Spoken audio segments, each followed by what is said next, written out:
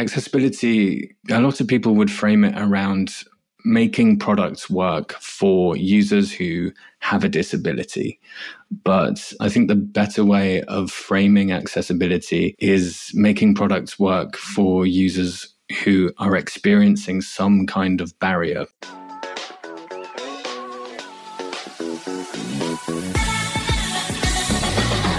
This is Writers in Tech, a podcast where today's top content strategists, UX writers, and content designers share their well-kept industry secrets.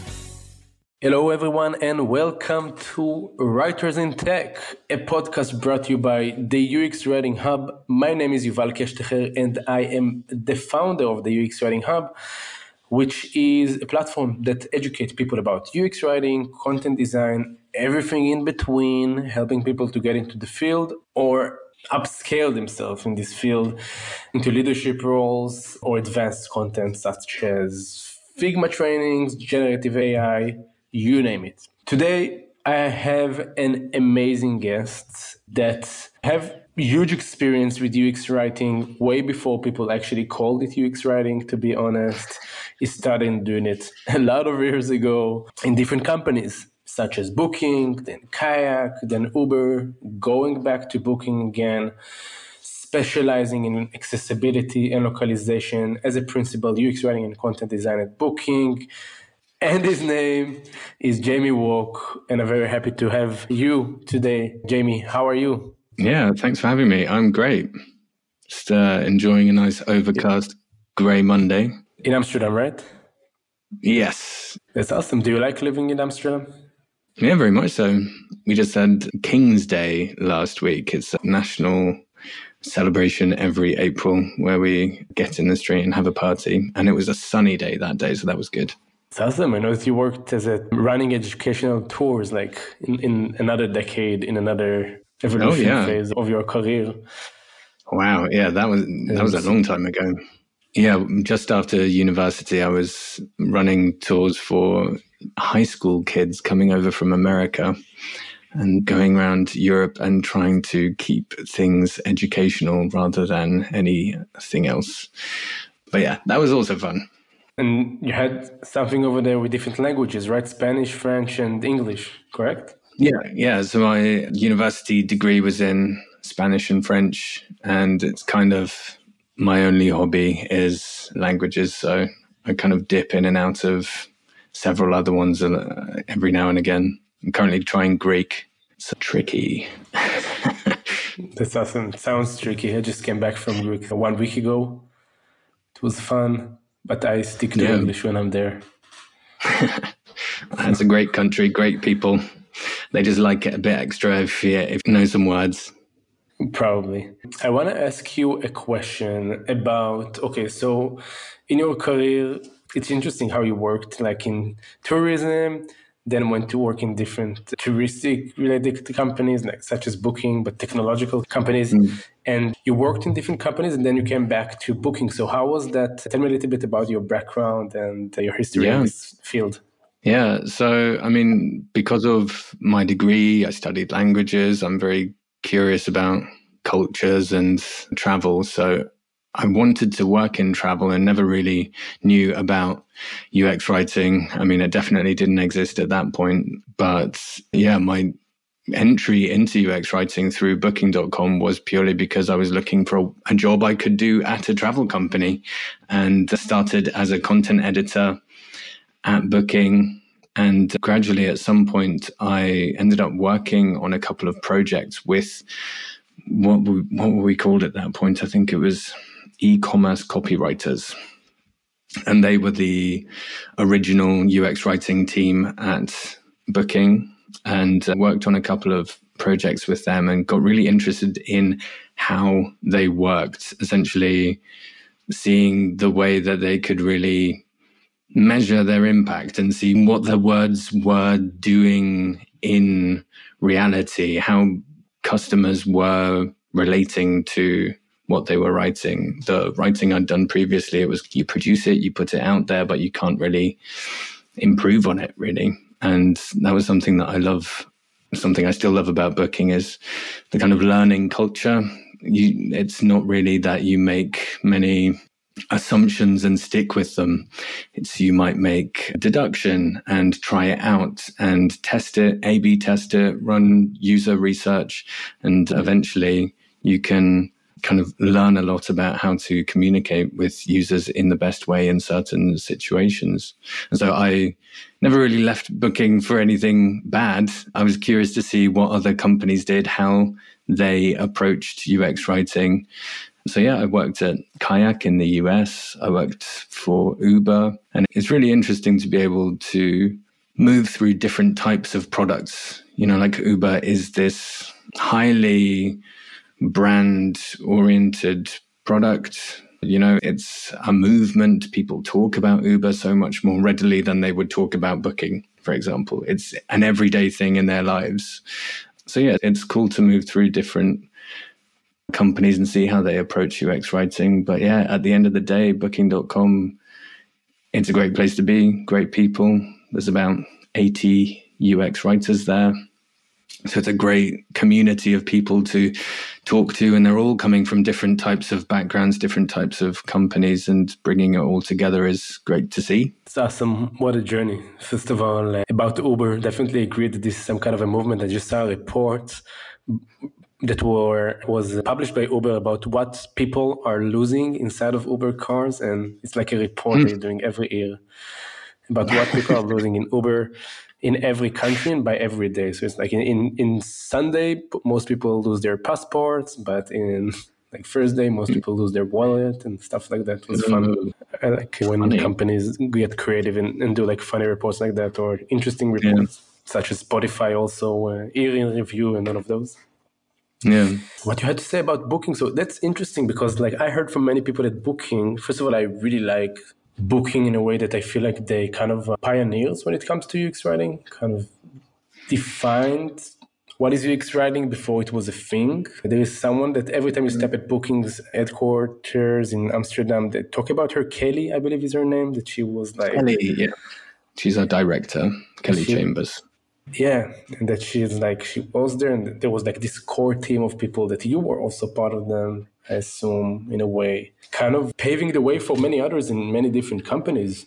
Yeah, I mean, like I say, at the very beginning, we were e-commerce copywriters, and we started having to, as is a very Booking approach to it, we started A/B testing different, what do you call them, job titles in job vacancies to see how we could get better candidates based on, you know, what people were being attracted to title wise. So even moving towards the title of UX writer, we were probably part of that journey. But yeah, I started out, I think I was the 7th or the 8th UX writer in that team. And through, like I say, the kind of focus on A/B experimentation and really being able to show the impact of copy, yeah, we've grown to almost 80 now. It's great. That's amazing. And one of your fields of expertise is accessibility. So for the people that are not familiar with accessibility, what did it even say? Like most of our audience is supposed to know by now, but let's go back to basic. What is accessibility from the UX writing point of view? Yeah. So accessibility, it's an interesting field. Accessibility, a lot of people would frame it around making products work for users who have a disability. But I think the better way of framing accessibility is making products work for users who are experiencing some kind of barrier, because it's not always disabled users who are going to benefit from accessible methodologies or optimization. So in a very basic way, it works to cater to users who are using assistive technologies. So if somebody is blind, then they would use a type of software called a screen reader they would kind of tab through elements on the screen one by one, and the screen reader would read out to them what is happening on the screen and what is in front of them. There are a lot of different types of assistive technologies as well. It's not all about helping blind users. It's also maybe people who have reduced mobility and they also need to tab one by one through elements on the screen. But you can also, particularly with UX writing in mind, you move into the realm of cognitive accessibility and just how you are going to make good decisions about how you're going to represent information in a way that makes it understandable to the widest audience possible. So you're catering to people who, maybe have a permanent condition like dyslexia or dyscalculia, which is like dyslexia with numbers. But you can also think about it in terms of not semi-permanent, situational barriers. Like if you're really stressed, you might find it difficult to take in information. As an example from Uber drivers are driving along needing to concentrate on the road, but also trying to pay attention to an app. So it's about the display of information in that way as well, that isn't purely linked just to disability. It's any kind of barrier that way. I have an interesting story about Booking.com specifically. So we were just talking about my trip to Greece the other day. It was like 1 week and a half ago.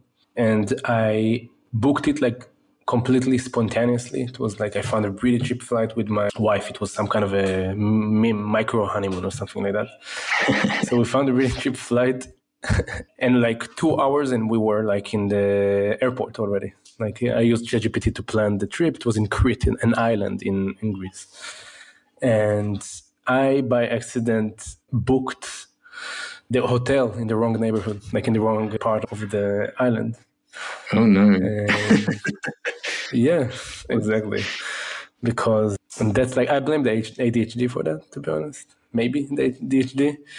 But it's like sometimes I'm just all over the place, too many tabs open, just booked it in the wrong place by accident. So just a fun story about how like it's really important. And it wasn't Booking's fault, by the way. It was my fault. Booking was great. It was a great experience. I hope so. We're here to help. Yeah, it was really good. But for me, it was just a silly mistake on my hand. And Booking was really helpful also to helping me to solve that mistake as well. So kudos to Booking. Glad. And okay, so we did talk about what is accessibility. And I know that there is this like a project that I keep seeing, A11Y, correct? That's the short form for accessibility. So A11Y is like how you have L10N for localization. It's just because we've got not enough time to type the entire word out. It's just an industry term for accessibility, A11Y. That's good. It's good. It's good to make this term accessible to people like me that wasn't sure. And tell me, okay, so are we doing it only because is it like we're doing it for a better world, or we're doing it because it's a good business decision? Like, why are we doing this accessibility thing? Yeah, good question, because it does kind of fall very neatly between the two. Obviously, a lot of companies have a mission. Booking.com's mission is to make it easier for everyone to experience the world. And so the accessibility team at Booking really attaches meaning to that. We're making it easier for everyone to experience the world. And we need to really embrace that everyone in our mission. And ethically, we should be making products that are accessible to everybody. And then there is also the element of it where it comes down to kind of hard facts around laws and legal issues of compliance, for example. So in 2025, there is a European directive that's going to be put in place. That means that every product built within Europe needs to comply with a certain standard of accessibility that's based on the Web Content Accessibility Guidelines. It's called WCAG because that's a really fun acronym to attempt. And so, there's that aspect of it. There's, an estimated, I think, billion people worldwide live daily with some kind of accessibility need. But then, like I say, it's not purely people with permanent disabilities who are benefiting from accessibility. It's a better way of honing your product so that it can be used in tricky situations. And I think even those billion people, I think the estimate is that they have about $8 trillion of buying power. There's lots of moving parts. It's ethical, it's business, it's mission-based. It's just a big area, and it's important to get right. All right. So it just reminded me two stories that I'm familiar with. One, that Domino's Pizza website or app wasn't accessible, which made them lose millions of dollars because someone sued them over it. A whole legal case, I remember that. And the Beyonce website as well. So that's another story that I'm familiar with. Beyonce as well. Wow. Beyonce was sued over accessibility issues. Who would believe? Queen Bee. Yeah, it happens. It happens. So it's not only, it's somewhere between being great to the world, but also being ethical, because at some point it's not going to be legal to do something that is not accessible, and also a smart business decision. I think it's as well, great. It's recognizing, I say that accessibility can benefit more people than purely people who are living day to day with a disability, let's say. But it's also recognizing that these people are really out there and they can use these products that we're building. I have a colleague who is blind, and he shows us how you can navigate with a screen reader and get your job done. And it's just about recognizing that it's there. And I think a lot of people value working at companies that think through that human level far enough. It's also that aspect as well. So how do you do it at booking.com? Anything related to accessibility? Yeah. Well, so accessibility at Booking, to go back to what we were talking about at the very beginning, I left Booking for a space of about 5 and a bit years. So I came back last year at the beginning of February, and I came straight into the accessibility team because UX-wise, it's an important thing to think through and get right. So they wanted to put, a lot more power into the team. And so the team had existed for a while already. It had gone through a couple of different phases. I think originally, years and years ago, accessibility was approached as a kind of bug fixing exercise where people would run audits of the website. They would find accessibility bugs, let's say. So, for example, if a screen reader is trying to read an element of the screen that is visual, it's a kind of icon, let's say, and it carries meaning, but there hasn't been copy written that would replace that meaning. So that would be flagged as a bug. And so the approach was, let's get all of these bugs and let's get rid of all of these bugs. And it just wasn't sustainable. I think there's hundreds of product teams at Booking working every day on trying to run experiments and optimize and build new features, and trying to bug bash any kind of accessibility related to that. It's not sustainable. So the approach that Booking's taking is that we have a central accessibility team. We have a kind of cross-functional team in that way. So I'm in there representing UX writing. We have design, research. We have all kinds. We have Android, iOS, web engineering represented. And it's not just that we are there to fix bugs. It's so that we represent all of these crafts, as we call them, and that we are able to educate our craft communities around accessibility and try to amplify the knowledge through education, because we're strong believers that accessibility shouldn't be an afterthought. It should be built into how you are approaching your work. It's not that you would design an experience and then think, what is the accessibility side of this? It's just that, when you're going through any phase of the kind of product development design process, you have accessibility in there. It's something that you're thinking about just as much as you're thinking about But does this flex to mobile as well as web, or does this work in dark mode as well as light mode? Like those kinds of considerations, accessibility should be just as natural as any of them. So yeah, that's our approach. We are spreading the word within Booking. We're getting people on board.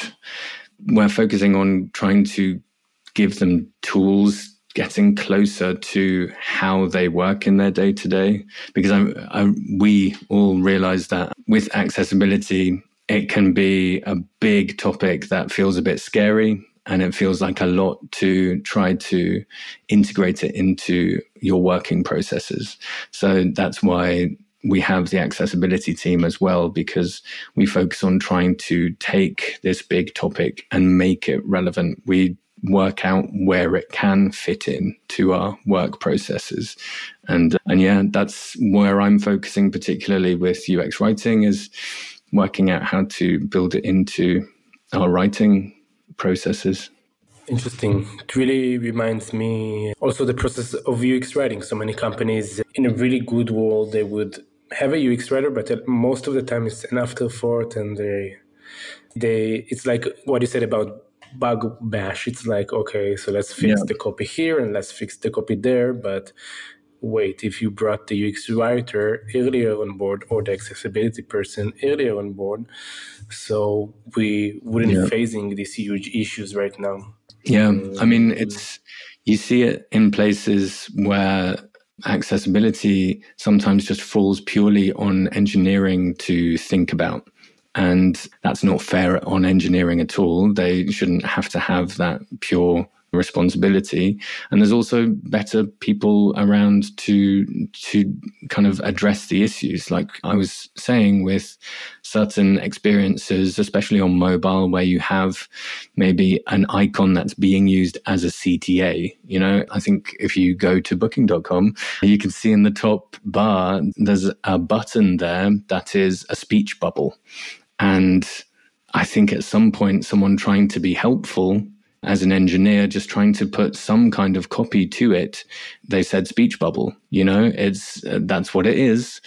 But if you get the UX writer involved at the correct time, then they know that, yeah, it's the picture of a speech bubble, but the meaning behind that speech bubble is not that. It's, you know, it's contact the property where you're going to be staying. It's contact customer support maybe. But yeah, it's just important that it's part of your workflow so that those things are thought through at the right time. Let's talk more about specific examples for accessibility for UX writers and where it's connected. Yeah, I think the kind of headline use case in general for UX writing is talking about screen readers, because, yeah, like I mentioned, screen readers are used by blind people in order to hear what is happening on the screen. And I think that makes it, for UX writers, a very interesting process, because we're at the steering wheel there. You know, a lot of the time when we're working together with a designer, there's a kind of unifying moment between the information, the content on the screen, and all of the kind of visual cues and, yeah, that side of it as well.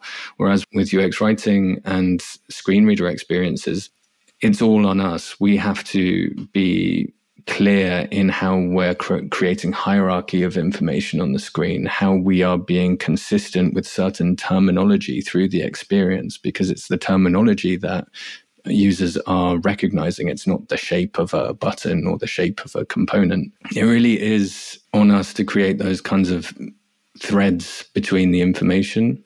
And so, yeah, there's a lot to do with, like I say, information hierarchy, information architecture, terminology, and consistency.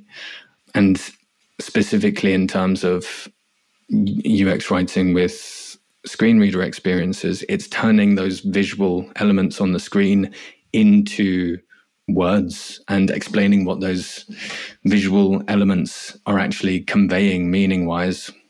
I feel like that's the official role of the UX writer in accessibility, but I would say that creating simplified content for people is also about making stuff accessible, and even making, clear copy in specific areas which make it as simple as so my mom could actually use Booking.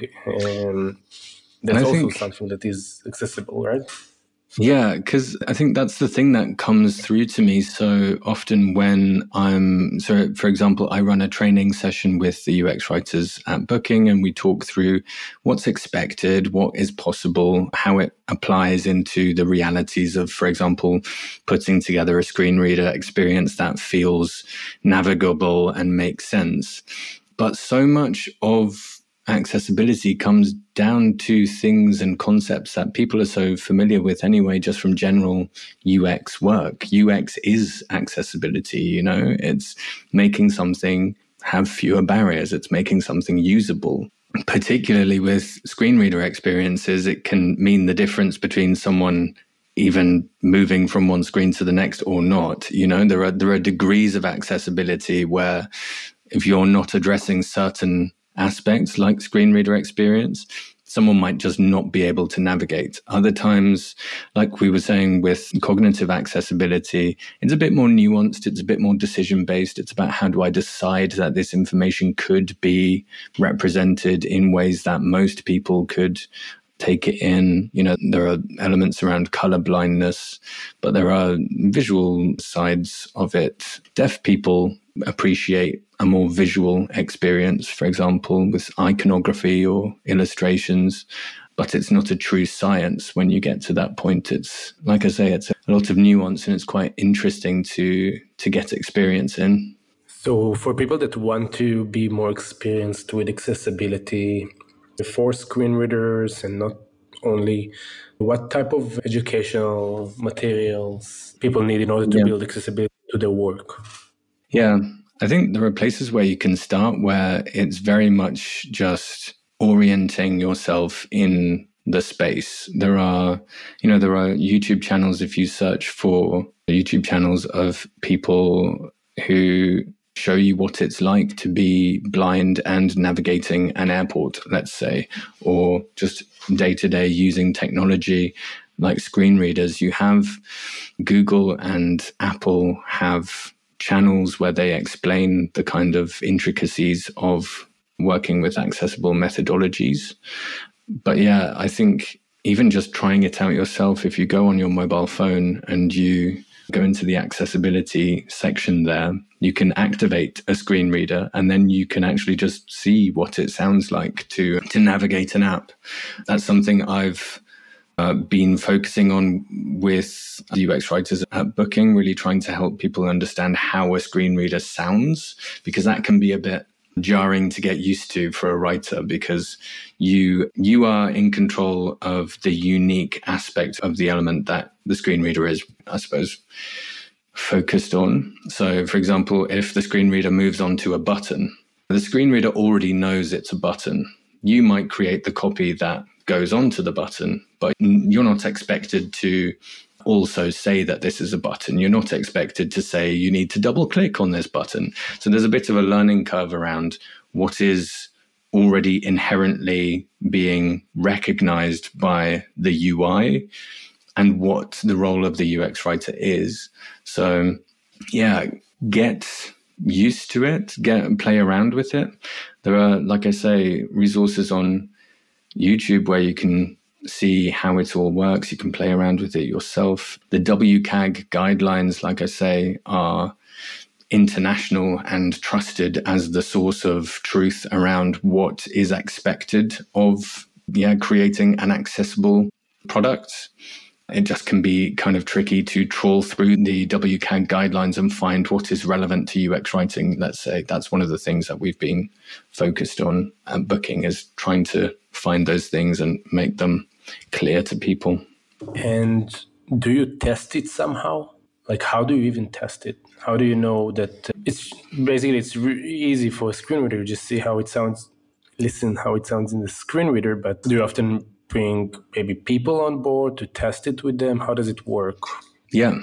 So we have a fantastic researcher on the accessibility team at Booking. I mean, I wish we could do more kind of broader experimentation as well. But the populations that you're talking about in terms of getting the feedback they're hard to define, they're hard to find. So our researcher, she works with a company called Fable that's based in the US. I think they have particular recourse to groups of user research participants who, for example, screen reader users or users of some kind of assistive technology.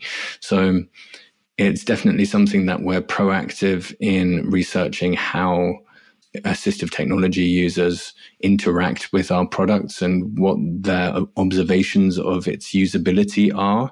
And then in terms of implementation, it gets tricky because, like I say, we kind of hand the reins over to the product teams themselves to be building accessible experiences, and it becomes a lot more nuanced in that way, in terms of you're not implementing something purely for its accessibility. It's kind of bundled into the whole feature that's being produced, right?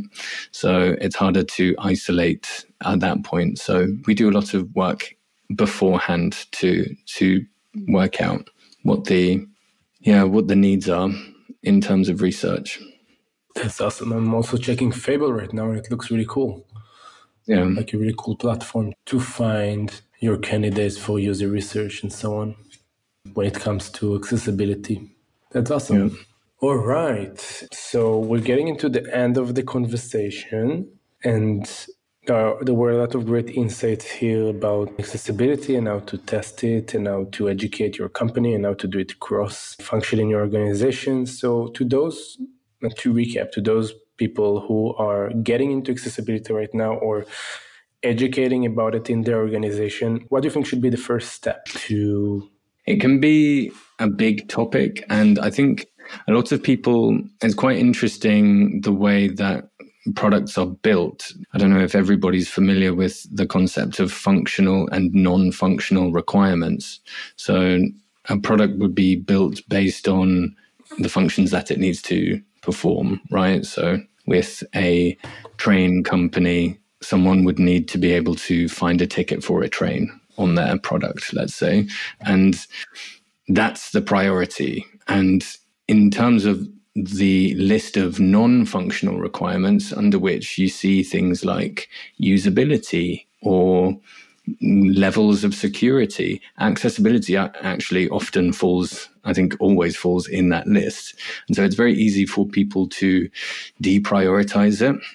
And I think it's just about being able to express, if you're trying to get buy-in from leadership in your company around accessibility, I think you just need to be clear with people around, like I say, the degree to which accessibility can vary. So it's not just about making a product easier to use. Some aspects of accessibility are deal breakers in terms of usability. So for a screen reader user, if your product isn't ready for a screen reader user to use it, they won't be able to use it. It's that definitive, you know? So a lot of the time you do have to make decisions around who you are talking to in terms of leadership and what you think would ring most true with them. Like we were saying at the beginning, there are lots of ways that accessibility is relevant to people's perspectives on work, on life, on humanity. It's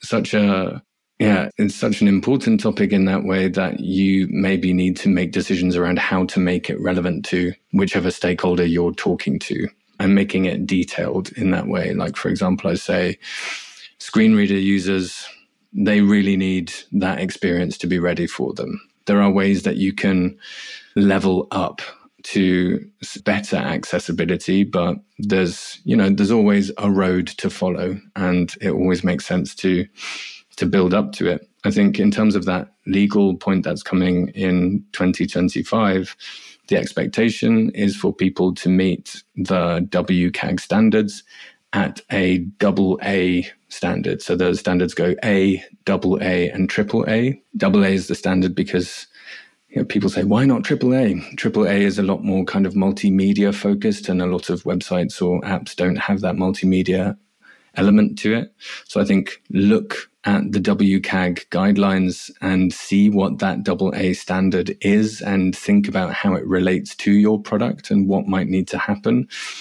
And yeah, it's tricky to run audits yourself. There are definitely a lot of accessibility companies out there, kind of freelance contract companies that can run audits for you on your product. Several of them you can just find through Google. So building up that kind of evidence base, this is what we should do, think about the timeline of things. That's probably the best way of approaching it for getting your company on board, I would say. Worst case scenario, you can always use the Beyonce and Domino's example, right? Exactly. Right. So we have this accessibility action plan for the European Union. Is it similar to the GDPR? Is it means that like every company in the world basically would have to comply to it in a way? It is very similar in terms of, how GDPR happened. This European directive is coming and we have to comply with it. So it's definitely something that should be, in terms of, I think we talk about priorities at your company and just basic realities at your company. There are aspects of accessibility that are realities. We should start there if you haven't started already. And like I say, I've got into accessibility and seen how beneficial it can be for me as a UX writer to flex the skills there and deepen the skills there. And I would hope that other people would see that as they deepen their confidence in the topic.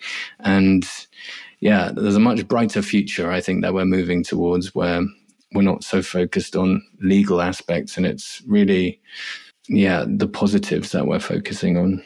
All right, Jaime, fascinating stuff. I'm also positive about the future in a way. Like I hope that singularity is not going to come and AI is not going to beat us all or something like that. But in general, I'm positive.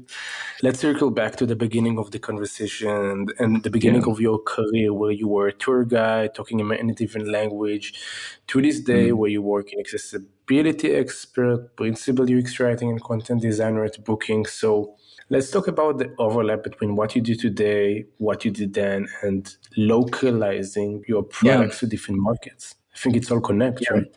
Well, yeah, because we have, for UX writing at Booking, we have a framework of skills that people can be developing in the career, and accessibility and localization fit in a similar section of that framework around implementation and working with different audiences. And I think it's similar to localization in a way, because it's the awareness of how your work, at a certain point with UX writing, your work becomes technical. It becomes kind of mechanical around the usage of words. How am I going to string this together in a way that makes sense? But also, how do I make it make sense when it gets localized into 40-something languages? And I think it's also the perspective that you can have with accessibility, where you're going to be writing an experience and you're thinking already about how is this experience going to be interpreted? How is someone going to understand it if they don't have any of the visual context on the screen at all? There's no boxes, headers, colors, symbols, icons. And you have to be able to structure your copy in a way that still will make sense in that context. So yeah, it's that. It's also the element with screen reader experiences where, like I mentioned, a screen reader will know if a component is a button or a tab or how many tabs there are. And it will say those things alongside the copy that you've written. And it's got this kind of particular syntax to it that you just have to make do with and make your copy work with. So it is that kind of exercise of thinking through the syntax and kind of the interactional grammar of a product. Yeah, it's a fun brain teaser a lot of the time. That's awesome. And localization, it's another story for another day. We could talk about that for at least 1 more hour. Yeah. Jaime, it was a lot of fun to have you here today. Yeah, thank you. A question that I asked a lot of my guests here is, how do you think we should name this episode? Now, Don't want to Oh, put you on the Lord. spot. So, I know that many writers prefer to think about it, take their time, they have their own processes. I get it. But this is some kind of a question that I ask. We can brainstorm it together.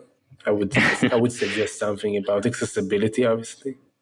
No, let's call it monster trucks. No, I don't know. What was the thing? Truck. Was there anything that really stuck out to you that was unexpected that I said? Like I say, a lot of it can feel familiar. Well, for you, because you live and breathe it. For me, no, I barely knew how to write it. The way you write it was not familiar. I wasn't familiar with it, right? With the A11Y. Yeah, exactly. The most surprising thing for me was the fact that by the law of the European Union, everyone must comply to the Web Accessibility Action Plan. So obviously we can make it dramatic and say something like, prepare for the accessibility apocalypse, right? I wouldn't go that far. You don't want people panicking, like, don't break the law. Yeah. No, I would prefer to frame it from bite, right? Yeah. But the most positive element of this entire field, let's say, for UX writing is that idea that accessibility is the purest exercise in content design.